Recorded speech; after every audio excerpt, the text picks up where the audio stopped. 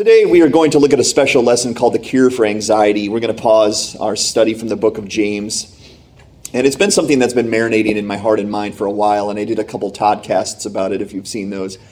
But I felt it was necessary to pause, especially on a special day where we're having a luncheon, and do something a little bit different than James. And so today we're going to look at The Cure for Anxiety, and we're going to look at our main passage from Matthew chapter 6, verses 25 to 34. Hopefully you guys have the notes. By the way, about the Keystone Ministry, before we get into it, the Keystone Ministry is flourishing, and I want you to know that is the ministry of our church. That is our ministry, okay? So I want you to think about it that way and not just think this is something Pastor Todd and Janine do. This is our ministry. This is our outreach. Please pray like it is our outreach. And we are seeing people get baptized and come to the Lord and hear the gospel, so pretty powerful stuff. But today, the cure for anxiety. Before we get into that, since Halloween was yesterday, does anyone like a good ghost story? Yeah? Anyone like a good ghost story? It's good the children aren't here because this one's terrifying. I'm just teasing. No, I have a ghost story for you, okay? This ghost story, we don't need to dim the lights or anything like that, but this ghost story can be a little bit frightening, and it's gonna be called The Feeling. The Feeling, all right? In late 2013, a young 33-year-old man and his wife were about to have a set of identical twins. Sound familiar to anybody? The recent news had this couple feeling a little anxious. They had one child already, which was a rocky learning experience for them, so it made sense that they were a little nervous and anxious about having a set of twins. One night before sunset, this young man decided to take out a bag of garbage to the shared dumpster at the apartment complex. Even though it was cold outside, the young man decided to not wear his coat. He was only going to be outside for a couple of minutes, and he told himself there was no need for such things. So he made his way to the dumpster, making sure he avoided being hit by any cars that would circle the complex. As he arrived at the dumpster, he opened the lid and threw the bag of garbage inside. He then quickly closed the lid and headed back toward his apartment, making sure once again to not get hit by any passing cars. He opened the door to their apartment and walked up the large flight of stairs that led to the living room area. As he rejoined his wife, who was in the kitchen, he noticed a feeling that he had felt while he was outside taking the garbage out, but he had dismissed it as cold air getting into his lungs. This feeling was in his chest, and it was an uncomfortable feeling, one he had never felt before that day. He sort of grabbed his chest where the feeling was, and his wife asked, "Are you okay?" The young man said, I think so. I just have this feeling in my chest." But after a little while, the pain subsided and they went about their day. That specific day was not yet over. It was late afternoon, but the young man still had a Bible study at the nearby university to lead that evening. His wife often joined him, but she would stay back this time because their 1-year-old son was feeling a little bit under the weather. As this man began gathering his items to leave for the university, the feeling in his chest returned, but not as sharp as before. He shrugged it off and tried to remain focused on the task at hand. Later that evening, after the Bible study was over, the young man headed home. It was late fall, early winter, and it was already pitch dark by the time he got home. The feeling in his chest had come and gone several times while he was away, and now he was feeling quite curious. His wife was already in bed asleep by the time he got home, so he decided not to wake her and just watch the ball game on the TV in their living room for a little while before bed. As he got his coat and shoes off, the feeling in his chest returned. Okay, now it was making him a little nervous. It was time to try and find some answers. The young man didn't want to freak anyone out needlessly by making a doctor's appointment for something small like this. It was 2013, and there was a much easier way to get answers for small medical issues. The internet. He pulled up the Google search on his phone and simply typed in pain in chest, hoping that the first thing he would see would be something like a common symptom for cold air in the lungs, typically passes within a few hours, nothing to be worried about. But as the results came up on his phone, he saw a much different tale. The first listed item on Google took his breath away. It simply read, "Heart attack symptoms for men." The man's few hair follicles stood up straight on his head. Did it say heart attack?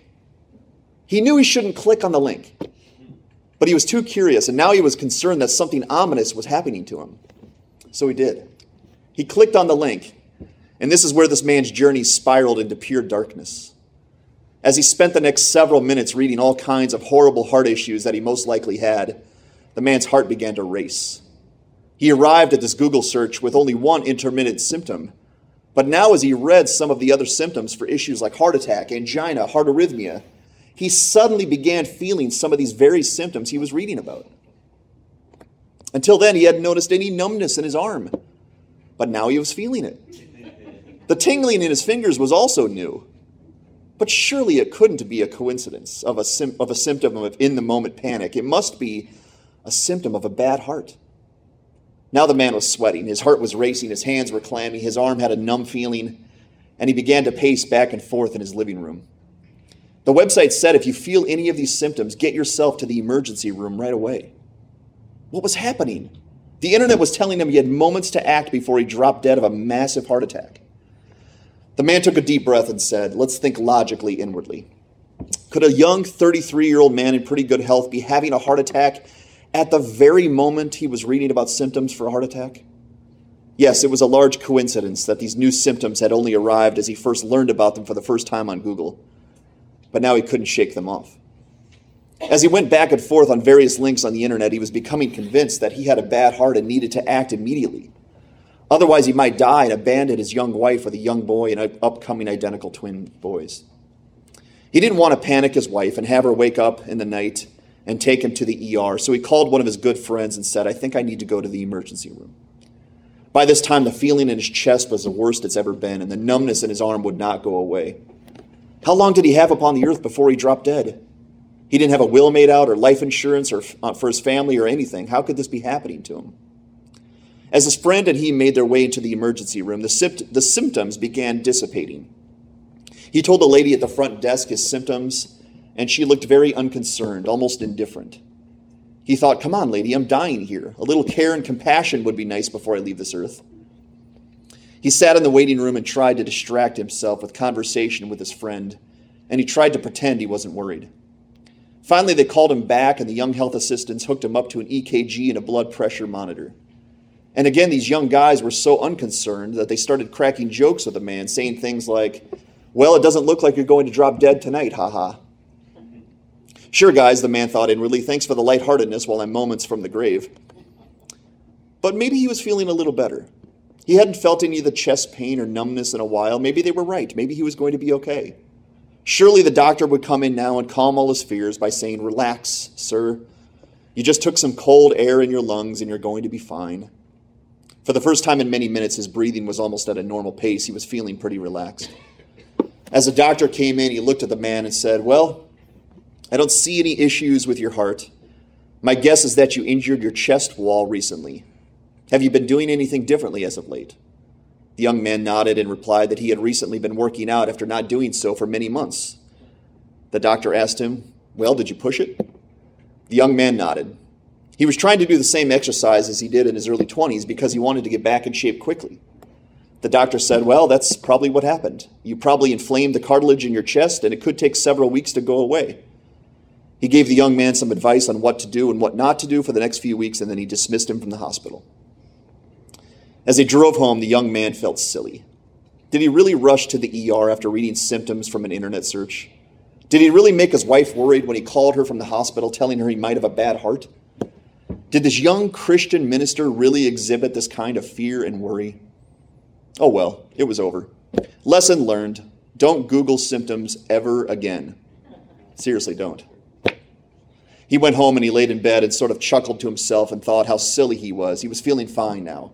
There was no more chest pain, no more numbness, no more tingling, and no more racing heart. He was going to be okay. But wait.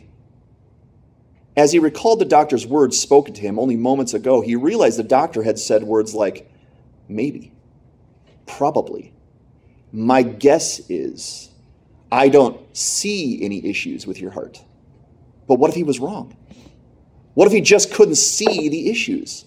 Suddenly the feeling came back in the man's chest. The numbness also returned. His heart started to race once again. He thought, how could my heart race like this in bed if I didn't have a bad heart? All night long he tossed and turned, wondering when he would drop dead and how his family would be able to make it without him after he died. Maybe he should go to another doctor in the morning. Maybe they'd find something different. Maybe Google was right. Maybe he had hours or even moments to live. What if? What if? What if? If you listen closely, even today, perhaps you can hear this young man's rapid racing heartbeat as he feverishly checks all the internet websites for answers. Ba-bum, ba-bum, ba-bum, ba-bum, ba-bum. The end. Okay, fiction or nonfiction? What do you think? Did this story actually happen? Some of you know. Yes, it did. Unfortunately, that's a story about me. I embellished some areas, but that's a story about me. That's a story that took place, and it's going to set up our lesson today, and that's the point. The Cure for Anxiety is the title today. I want you to take your Bibles and go to Matthew 6 if you're not there yet. It's also going to be on the screen, and I want you to listen to what the Lord Jesus tells us about being anxious. In verse 25, Jesus says, "Therefore I tell you, do not be anxious about your life, what you will eat or what you will drink, nor about your body, what you will put on. Is not life more than food and the body more than clothing? Look at the birds of the air. They neither sow nor reap nor gather into barns, and yet your heavenly Father feeds them. Are you not of more value than they? And which of you by being anxious can add a single hour to his span of life? And why are you anxious about clothing? Consider the lilies of the field, how they grow. They neither toil nor spin. Yet I tell you, even Solomon in all his glory was not arrayed like one of these. But if God so clothes the grass of the field, which today is alive and tomorrow is thrown into the oven, will he not much more clothe you, O you of little faith? Therefore do not be anxious, saying, what shall we eat, or what shall we drink, or what shall we wear? For the Gentiles, or the unbelievers, seek after these things. And your heavenly Father knows that you need them all. But seek first the kingdom of God and his righteousness, and all these things will be added unto you. Therefore do not be anxious about tomorrow, for tomorrow will be anxious for itself. Sufficient for the day is its own trouble." Anyone feeling anxious this year? Has anyone felt a little bit of anxiety in the year 2020? It's probably a silly question, right? Probably more than ever. Aren't you thankful that Jesus knows our frames, knows our tendencies? Aren't you thankful he knows that we're prone to being anxious people? Aren't you thankful that we're not alone in this world? See, the Lord knows we're in the midst of 2020. He saw this year coming unlike anyone else. Jesus did. He knew that the coronavirus pandemic was going to be all around us, that election day would be 2 days from now. He knows we're facing perhaps the most anxious days we've ever faced in our lives. And he also knows that he has the cure that we need. In this pretty classic passage, Jesus is speaking from the famous Sermon on the Mount. And he's speaking directly to his newfound followers. And he has a message for them that he knows will help them profoundly if they simply pay attention and listen to what he has to say to them. He begins by saying to us today, do not be anxious about your life. Do not be anxious about your life. Sure, Jesus, no problem. You got it. That's easier said than done, is it not? Our lives are what matters most to us. How can you tell us to not be anxious about the thing that matters the most to us? In fact, if you'll humor me, on your sheet I put a little bit of space. I want you to consider for a moment what we concern ourselves with on any given day. Okay, what are you prone to worry about and be anxious about on any given day? Just take a moment and write a couple things down, and I'll work through a few here on my own. How about this? What will I wear today? What will I wear? Are my clothes good enough? Do I need more clothes? Do these clothes even fit me? Will anyone like them or think they're ugly? Do they make my backside look big? Are they warm enough for the crazy Ice Age Antarctic winter we're probably going to have this year? What will I wear today? How about this one? What should I eat? Do I have enough food? Is this food healthy enough? Will I run out by the end of the week? Is there a snowstorm or a pandemic coming that I should go out and stockpile more food? Should I make myself a bunker in the backyard full of food just in case? What should I eat? Here's another one. What's the weather like today? Will it rain? Will it storm? Is it going to be windy? What will it do to my hair? If you're like me, you don't worry about that much. But do I need a change of clothes just in case a monsoon hits me? Is the sun going to make me too warm? What's the weather going to be like today? What's my job going to be like today? Will my boss be mad at me? Will my kids be crazy today if you're a stay-at-home mom? Is traffic going to make me late? Is my job even secure? Do I like this job enough? Does my boss secretly hate me? Will they find a robot one day that can do my job better than me? If you're a stay-at-home mom, you probably wish a robot would come in and do your job, right? My wife does. Teasing. But now in 2020, we have a whole new set of problems, right? Those are generic problems that everyone kind of thinks about. Now in 2020, we have problems like this. Well, the news said the coronavirus numbers are going up and up. Should I go into public? What if I catch it? What if my parents or kids catch it? Will it kill somebody I love? What if I lose my job? Will I have enough money to make it through the year? Is everything going to shut down again? Will I have enough toilet paper for the winter? Is there a dark winter ahead of us, and will they get a vaccine in time? One more. Is my candidate going to win the election? What if they don't? Is America going to get worse than it already is? Could there be another civil war? Is the government going to keep churches from meeting? Is it possible that normal life will never return again?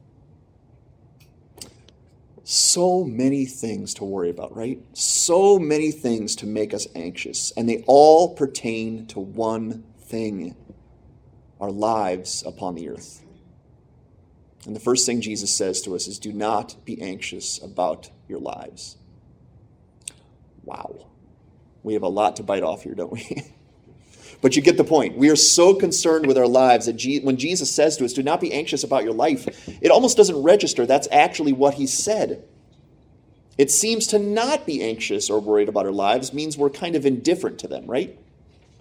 Like not being anxious means we don't care about our lives. That's kind of how it feels sometimes. In fact, when we think about somebody not concerned about their lives, we think of those California surfer personalities, those daredevils, who simply want to seek thrills at the cost of their own lives. Because not being anxious about our lives, it seems almost mythical to even consider. Is it even possible, Jesus? How can we not be anxious when so many things are out to get us? So many things. In fact, do you know what stress does to the body? You ever look that up? Do you know stress can actually make someone sick? Make someone feel bad? Take away their physical health, their mental health, just by being worried? So Jesus needs to explain to us today what he means. He needs to help us understand. Why and how should we not be anxious about our lives? Well, as he often does, Jesus needs to give us a fresh perspective, right? To let us see clearly, to let us believe his truth properly. So that's exactly what he's going to do today. He's going to help us get a fresh perspective by using a couple object lessons. The first thing he says to us is, consider the birds. Look at the birds. Think about the birds. How many birds are there in this planet? I don't know. Billions, trillions of birds. All kinds of birds all over the planet. He says, consider the birds. How they sow. They don't reap or store away into barns, and yet your heavenly Father feeds them. And then he says, are you not more value than the birds? I take care of every bird every day. And you're much more valuable than the bird. Then he says this, he says, consider the lilies of the field. Consider the flowers of the field, that every season, springtime comes back in, the flowers will come back on the grass. And even right now in the season of fall, right, the mountains are covered with colors and beauty. And every single season, God doesn't forget about the fields and the flowers and the trees. Every single season. And he says, consider the birds, consider the lilies. Jesus basically tells us that there are parts of creation that serve very little purpose when compared to mankind. Birds and lilies, when compared to mankind, are insignificant. They're beautiful to behold, but they're not profound for accomplishing the will of God. Mankind, however, they are. In fact, we all know that if it came to saving a bird's life or saving the life of some flowers versus saving a human life, what should we do? We should all spare the life of the person and let the bird or the flowers die, if it ever came to that, correct? And I would say most people would agree with that. Let the human live, and the bird and the flowers, even though it's sad, they have to die if it's between the two. Why? Because humans are much more valuable. A human life is. And where do we get that fundamental belief? Where do we get that? Because most people, even unbelievers, would say people, humans, are more valuable than any other part of creation. But where do we get that belief? We get it from the very fact that we were made in the image of God. We were made in God's image. The birds can't say that. Even the flowers can't say that. We were made in the image of God, to think like God, to act like God, to love the things that God loves, to do the will of God. That's why we were created. And God gave us dominion over every other part of creation. He made us sovereign over every other part of creation. It says, you're in charge of this planet. You are, mankind. Making mankind the most valuable creation that God has ever created. You could say that mankind is the apple of God's eye. The best part of his creation is right here in this room, you and I. As we'll learn, it doesn't mean birds and flowers aren't important to God. On the contrary, he loves them faithfully every single day. What it does mean is that you and I are so much more important in the eyes of God. If God feeds the trillions of birds every single day, and every season he clothes the grass with beautiful looking flowers, then just imagine what kind of consideration God must have for one single person made in his image, created and crafted to reflect his nature.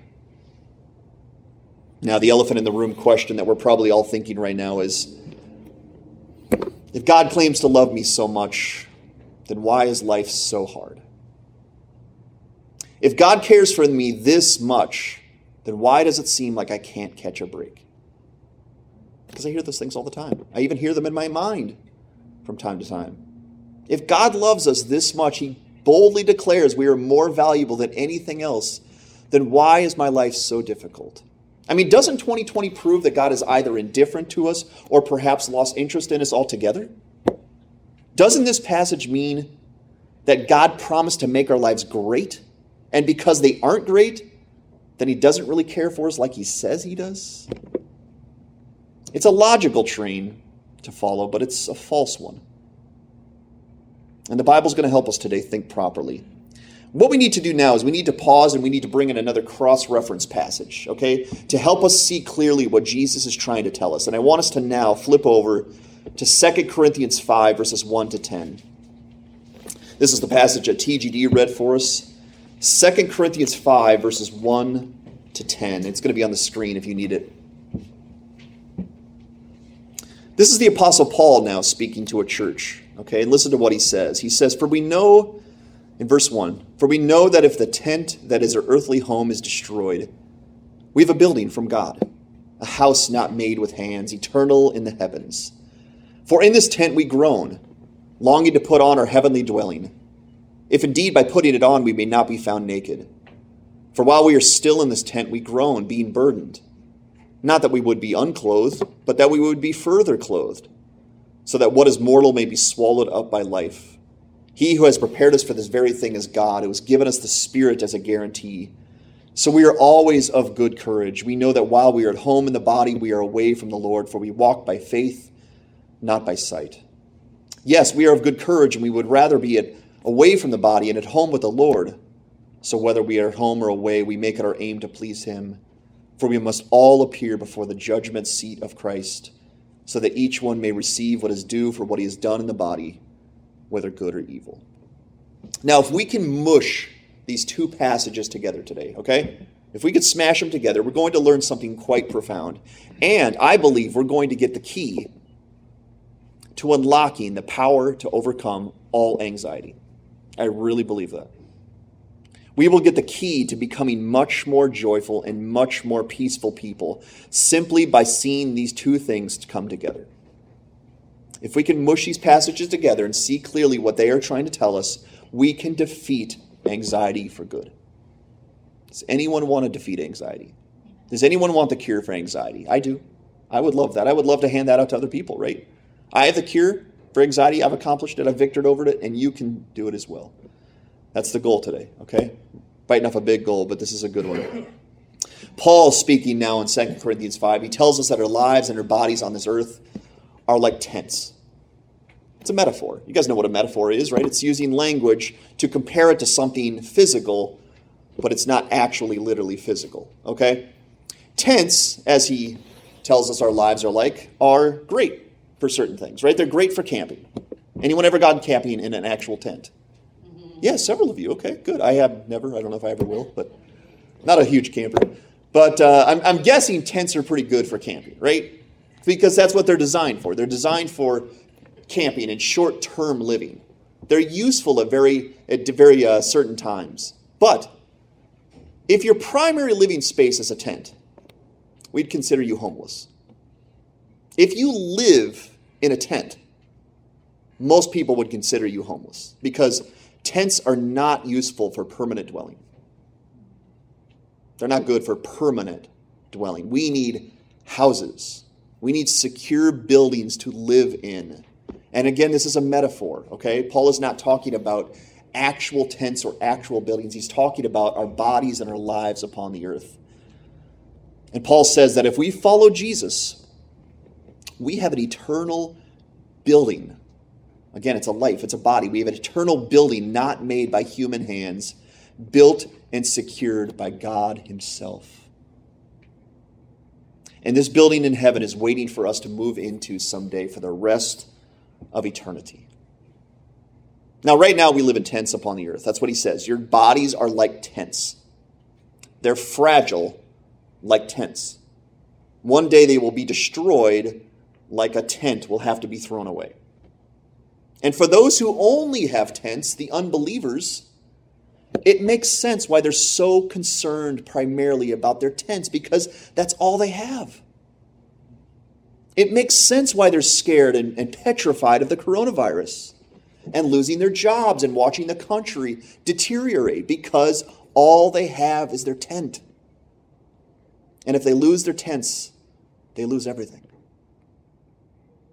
And tents are referring to earthly bodies and lives. I'll make that clear. If unbelievers lose their lives upon the earth, it's all they have, and that would be a devastating loss, correct? If a tent is your home and it's all you have, then it makes sense why you should want to make that tent beautiful. It makes sense why you should want to secure that tent as much as possible. But that's also an incredibly sad thought to have. What if someone only had a tent to live in? That's a sad thought to think about. And Paul is saying your lives are like tents. And some people only have tents. Isn't that sad to think about? And so it makes sense why they're really worried and really anxious about their tent being destroyed, because it's all they have. You see, but Jesus came to this earth to give us all eternal buildings in heaven to live in. He came to the homeless people of this earth and declared that he was offering free, eternal buildings for everyone who needed them. If we say yes to following Jesus, then that eternal building is ours, guaranteed by God himself. We don't have to be homeless any longer. And no, we're not talking about physical buildings or physical tents. We're talking about our bodies and our lives. Our bodies and our lives are like tents, and one day they're going to be destroyed. Because tents are temporary dwelling places. We know that, right? But those who have faith in Jesus have an eternal building to live in when our tent on this earth is eventually destroyed. We go right to our building. It's seamless. From our tent to our building. Praise the Lord. We upgrade from our tent to our building. Now let's do this. Let's mush these passages together, okay? This is our effort today. Let's mush what Paul says in 2 Corinthians 5 with what Jesus says in Matthew 6 and combine them for one strong point to end on today, okay? Here it is. The reason we're all so anxious in this life is for one of two reasons, or both. Here's the reason we are so anxious as people upon the earth. Number one is we don't believe the Lord really cares for us, like he says he does. We don't believe it. We've heard it before. We understand that he said it. We understand what he means, but we don't believe it. And therefore, we feel like we're on our own. And isn't that a terrifying feeling to feel like you're on your own? That whatever happens to you in this life, You got to handle it yourself. You're on your own. So that's number one reason people are so anxious. They don't believe what the Lord said, that they are more valuable, so much more valuable than the birds and the lilies of the field. Reason number two is we're too concerned about our earthly lives. We're too concerned about our tents. That's it. That's the reason people are so anxious. They don't believe what the Lord says, or they're too concerned about their tent when there is a building offered to them. If we will listen to Jesus and Paul today, guys, we can defeat anxiety for good. We don't have to be anxious anymore. I really believe that. I really believe we're going to unlock the key, or get the key to unlock the power to overcome anxiety. You see, the Lord cares so much about our lives, guys. So much about us, that he came to this earth to die so that we might live forever. Now, is that care? Is that concern? Is that love? No. They're going to die unless I do something, and I will do something, and what I have to do is I have to die so they can live forever. And Jesus said, yes, I will. I will do that. I will die so they can live forever. Jesus paid the debt of sin that we owed to God so we would never have to fear death again, because that's what kills people. Sin. The wages of sin is death. But if I take the sin away, there is no more death. If I pay their debt and I die for them, they don't owe it to God anymore. They're free to live forever. He also came to give us an eternal building in heaven, made and secure by God himself, so that we never have to be homeless again. Let's consider this. Jesus defeated all the things that we worry about. He came and defeated every single thing that makes us anxious. And if that wasn't enough, here Jesus promises us to take care of every earthly need we have as well. There's everything. That's everything people worry about. Your life. Now and in eternity, Jesus took care of every single one of those things. He single-handedly defeated all the things we worry about. We just need to believe. Now, Jesus is not telling us that our earthly lives, tents, don't matter. He's saying that if he died to forgive us of our sins and secure for us an eternal building with God, then our earthly needs are so easy for him. If he went to the absolute length to die for us, to save us from our sins, he's telling us what you worry about in this life is a piece of cake. I can handle that with no effort at all. And he created us. He knows exactly what we need and when we need it. He's not, our hunger and our needs for clothes and things like that did not sneak up on the Lord. He goes, man, I don't have a plan for that. Oh, they're hungry? Oh, the coronavirus is here? Oh, I never thought of a disease. Well, now what do we do? No, that never happens with God. God always knows what we need and when we need it. And he promises us that just like he takes care of the birds and the grassy fields faithfully, he will care for us well beyond them. Well beyond them. You see, but Jesus wants us to never fear. Do you know that? He wants us to never fear. He wants us to never, ever be worried. And so he's going to say one more really profound thing that's going to seal it up. That you never have to worry if you know and believe and you strive for this. He says this in verse 33. But seek first the kingdom of God and his righteousness, and all these things will be added unto you. Seek first my kingdom and my righteousness, and you'll have everything you need. He's telling us today that the reason we're so anxious is because we're living for the wrong kingdom. We're serving the wrong kingdom. The reason you're so frustrated and so anxious is because your mindset is set upon the earth, and it should be set upon the kingdom of God. That's why you're so anxious. We're trying to secure our tents when they were designed to be temporary. We all know we're going to die, right? We all know we're going to lose every earthly possession, right? Do we know that? So you and I would agree that our bodies are like tents. Everything we have is temporary. Everything. upon this earth is temporary. But by putting all the eggs of our lives into the basket of our earthly tents, we're making ourselves crazy. We're going nuts. We're losing our minds because we're putting all the eggs in the basket of our earthly lives. And Jesus and Paul are saying, there it is. That's why. That's why you're so anxious. You're trying to secure your tent. I want you to imagine with me right now, trying to make a tent your permanent home. Go out to one of those outdoorsy places and buy a tent, and imagine trying to make that your permanent home for the rest of your life. Would that be frustrating? Would that be scary? To take a tent, even a good tent, and try to make that your permanent dwelling place for the rest of your lives? The weather constantly wants to knock it down. The animals want to constantly get into it. The wind is dragging it away.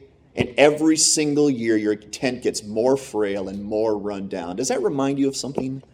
Our lives? Do you see why we're anxious all the time? Do you see why we're anxious all the time? We're trying to make our earthly lives secure. Secure us forever.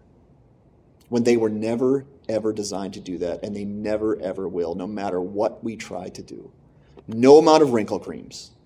Okay? No amount of workout videos. And there's some good ones out there. No amount of vitamins, no amount of essential oils, etc., etc., etc., are going to secure your tent for the rest of eternity. And isn't that frustrating, right? That's a frustrating process. Our tents are going to be destroyed, and we know it. And we can't do anything about it. And right there is why people are so anxious. The entire world is going mad because their tents are not withstanding everything the world can throw at them, and they're watching their tents get destroyed right before their very eyes. And 2020 looks like a massive threat to our tents, does it not? Looks like a massive threat. 2020 is going to take my tent down. Well, it might. But it doesn't matter if we understand what Jesus is saying. See, when Jesus promised to take care of our earthly needs, he did not mean that he would make our tents ideal. He did not mean that he would make them last forever. That's not what Jesus meant. And I think that's why a lot of people get frustrated at passages like this, going, man, if he loves me, then why is my tent spectacular? Why is it going to fall down? Why isn't he making my tent completely ideal? Well, that's not what he meant. That's not what he meant.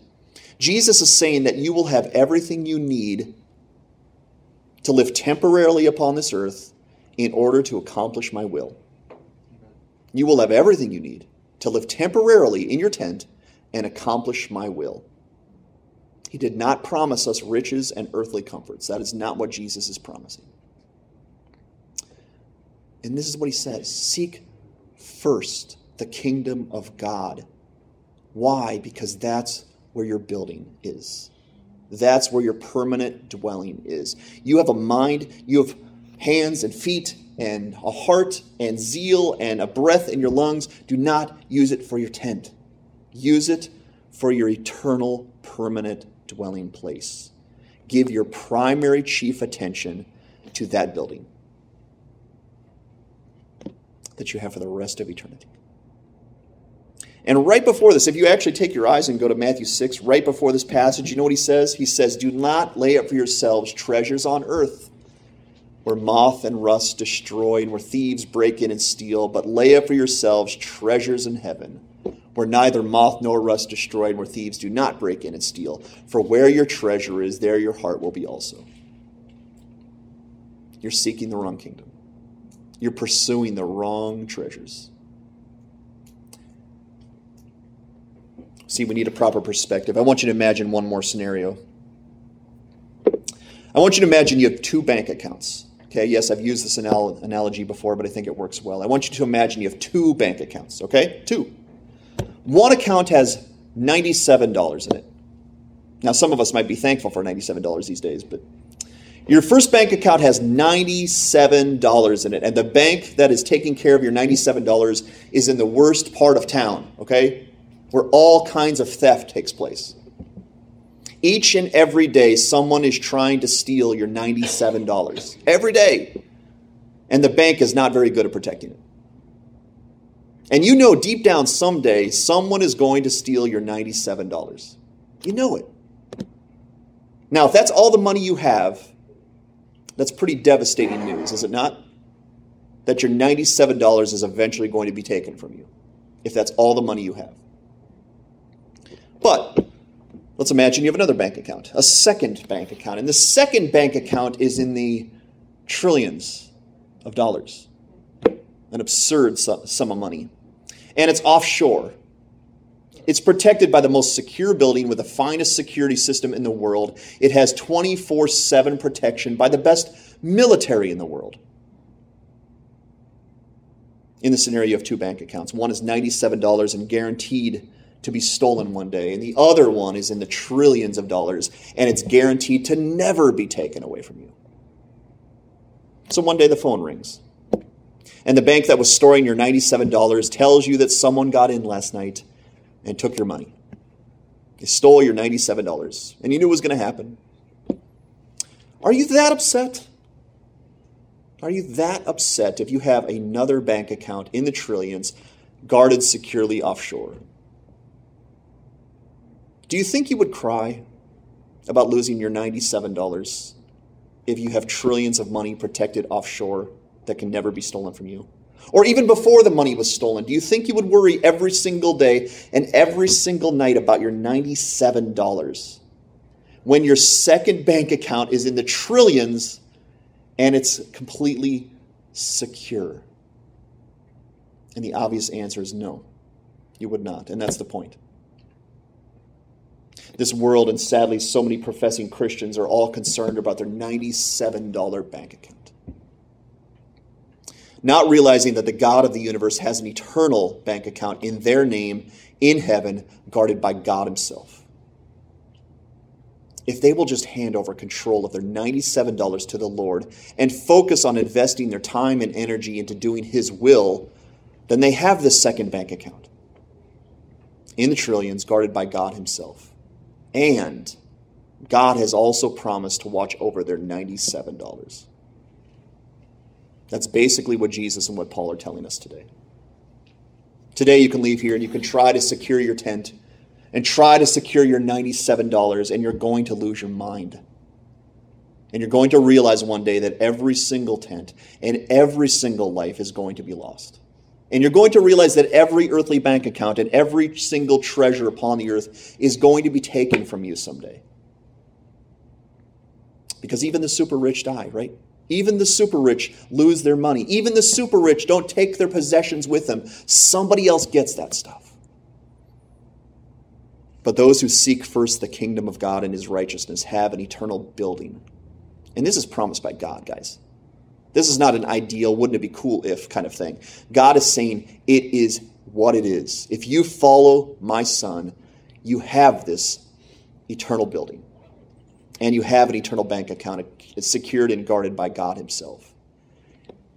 If, and there's a condition here, if you will surrender control of your tent and you will surrender control of your $97 bank account to the Lord and strive to do his will upon the earth. And if we do, Jesus is telling us today that even our tents and even our $97 cannot be taken from us apart from his sovereign and loving will for our lives. That even if we lose our $97, even if our tent is destroyed, it's because God allowed it to happen for our good. Wow. Do you guys see that? Anxiety cured. If you understand that, that is the key to overcoming anxiety. Jesus takes care of the birds who are insignificant, and he will love us so much more than that. He wants to cure our anxiety for good, but we have to get this perspective first. If we don't listen to Jesus and we leave here all worried about our earthly lives and our earthly treasure, then we're always going to be anxious people. We're always going to be worried. 2020 is going to make us crazy. 2021 might be worse than 2020, and we're going to lose our minds. And we'll be horrible testimonies for Jesus. See, when the world sees anxious Christians, you know what that looks like? It looks like there is no God watching over us. When the world sees people who say, I follow Jesus Christ, but we're as anxious and worried and troubled as the world, maybe more, That is a horrible view of our Lord. But if we give our lives entirely to Jesus, and not only will he watch over our tents, not only will he give us protection of our $97 and make sure we have everything in this life, then we also have an eternal building and we have an eternal bank account waiting for us in heaven. But only if Jesus gets control of our lives now. And that's exactly what faith is. Faith in Jesus saves a person because we believe there's something better coming than this. And I will follow my Lord, and he will show me when and where that takes place, and I'm in. Guys, it's 2 days till the election day. 2 days. And that's an anxious feeling. That's an anxious feeling. We're going to vote for someone who takes control of our government. But the reality of the situation is that Jesus already has the highest seat of the highest government, and he will never, ever need to be reelected or voted for again. Whichever candidate gets in the chair of the United States, he will be governed by the one who governs all things. And therefore, we don't even need to worry about that. Because regardless if that man submits to the Lord or not, the Lord governs his decisions for our good and for our benefit. Because he is the King of kings and the Lord of lords, and he has full authority over our lives. And he wants to know that he watches out for the birds and the lilies of the field. He came to die so that we would have eternal life. His love for us cannot be calculated. Can't be measured. I don't know love like that. I can't measure that kind of love. He came to die so that I would live forever. And here's our application very quickly. Number one, trust him. Trust him. Trust him. I don't just say I trust him. Actually, trust him. Don't worry. Prove to the Lord you believe he's alive. He's on his throne, and that he loves you. Trust him. Number two, follow him. He knows the right way. If you follow Jesus Christ, you're going the right way, no matter what this world tells you. Obey him. Give him full control of your life. And you will have the cure for anxiety. You'll have it. You will have the peace and the hope that this world is desperately searching for right now. You will have it. If you have not yet handed control of your life to Jesus and gotten the peace that passes all understanding, do it today. Do it before the chili. Do it during the chili. Don't leave before that happens. Give your life fully to Jesus Christ. If you need someone to talk to, Pastor Mel and I are here for that very reason. But I want you to understand this today. If you follow Jesus Christ, 2020 is not going to win. And neither will the devil. Jesus is on his throne. Let him guide you. Give him every part of you, because it's all in Jesus. It's all in Jesus. Can we pray? Father, I hope this was a help to these souls as it was to mine. I can only hope that we would listen to what you've taught us today. Because now the choice is ours. We've heard what you've said. And now we can leave here the same people we were when we came. Or we can go, I'm going to be different. And I'm going to change. I'm going to change the way I think. I'm going to change the way I act because of what I've learned here today. That he loves me. And that he's taking care of my life on this side and the next. And I have nothing to worry about. That if he came and died for me, then he loves me to such lengths and such limits that nothing can touch me unless it's part of his good and sovereign will for my life.